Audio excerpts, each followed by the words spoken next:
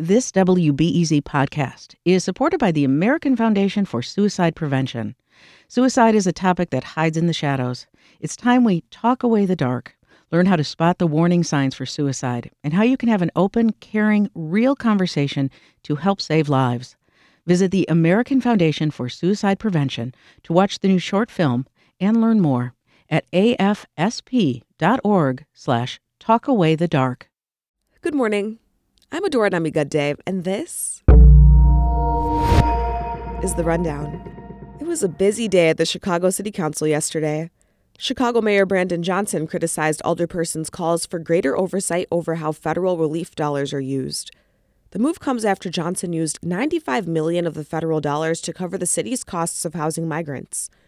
Johnson says the council already has oversight. They're the legislative body. They're the ones that actually gave the executive office the authority to spend it. In fact, I took it one step further. I actually went to the city council and explained to them and told them what our intentions were, even though the process didn't require that. Some alderpersons want the city council to approve how any amount above $1 million is spent. Johnson's administration has paused the opening of new shelters due to budget constraints.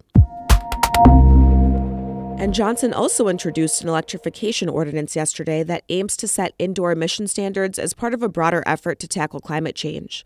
If passed, the ordinance will effectively phase out natural gas hookups in new buildings and significant additions to existing ones. Johnson called the policy an important step toward a resilient future. By reducing our reliance on combustion of fossil fuels, we will alleviate health and financial burdens of Chicagoans, especially our lowest income and vulnerable neighbors. The ordinance would make Chicago the first major Midwestern city to redesign building codes to address climate change driving emissions. The Illinois State Board of Education yesterday passed a comprehensive plan to improve how reading is taught in Illinois.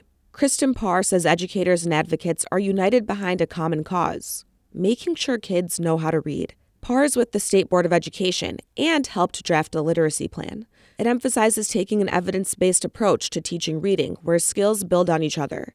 Parr says it's time Illinois schools prioritize literacy. We are truly at a critical moment in time in Illinois education. Our data shows concrete and ongoing impact of the disruption to learning caused by the fallout of the global pandemic. The state isn't mandating any reading programs, but it will release a rubric for districts to evaluate their literacy curriculums. And in more reading-related news, Cook County commissioners are considering a measure against banning books in public libraries. During a committee meeting yesterday, several commissioners underscored the danger and misinformation that can happen when books are banned. They said history and ideas could get lost or forgotten. Commissioner Monica Gordon said her neighborhood library was a refuge when she was a kid. Growing up in a very rough part of the city, that was my escape. That was really when I got to venture into a world and I knew that anything was possible. It's from reading. So I just can't believe we're here and how dangerous this is. Commissioners are set to vote on a proposed resolution against book bans today. A new Illinois state law prevents book bans across the state. Libraries can lose state grants if they remove or restrict books for political or personal reasons. A couple more things you should know today. Over a dozen Chicago restaurants and chefs have been named 2024 James Beard semifinalists. The James Beard Foundation Awards, sometimes called the Oscars of Food, honor excellence in dining and hospitality, and they're considered one of the highest honors in the industry. The semifinalists include John Shields and Karen Uri Shields of Smith Restaurant in Chicago for Outstanding Chef, the Duck Inn in Chicago for Outstanding Restaurant, and Anna Posey of Elska in Chicago for Outstanding Pastry Chef. The longtime executive director of Chicago's Goodman Theater is stepping down. The theater's board announced yesterday Rock Shelfer will retire at the end of the current season. Shelfer started in the Goodman's box office 50 years ago, and he's held his current job since 1980, overseeing more than 400 productions. The Goodman says managing director John Collins will take over the position next fall.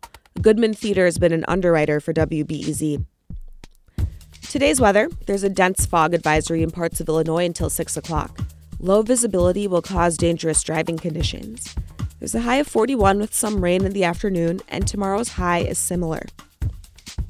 That's it for now. Later today, robberies in Chicago reached a 6-year high last year, according to data crunched by WBEZ's Alden Lowry. Last year's numbers were higher than they'd been in any year since 2017. Alden talks with my Rundown co-host Aaron Allen and criminologist David Olson about different strategies to approach crime. The get tough on crime rhetoric and passing tougher laws and things like that, primarily that's a response to this perception that that is what we can do to reduce crime.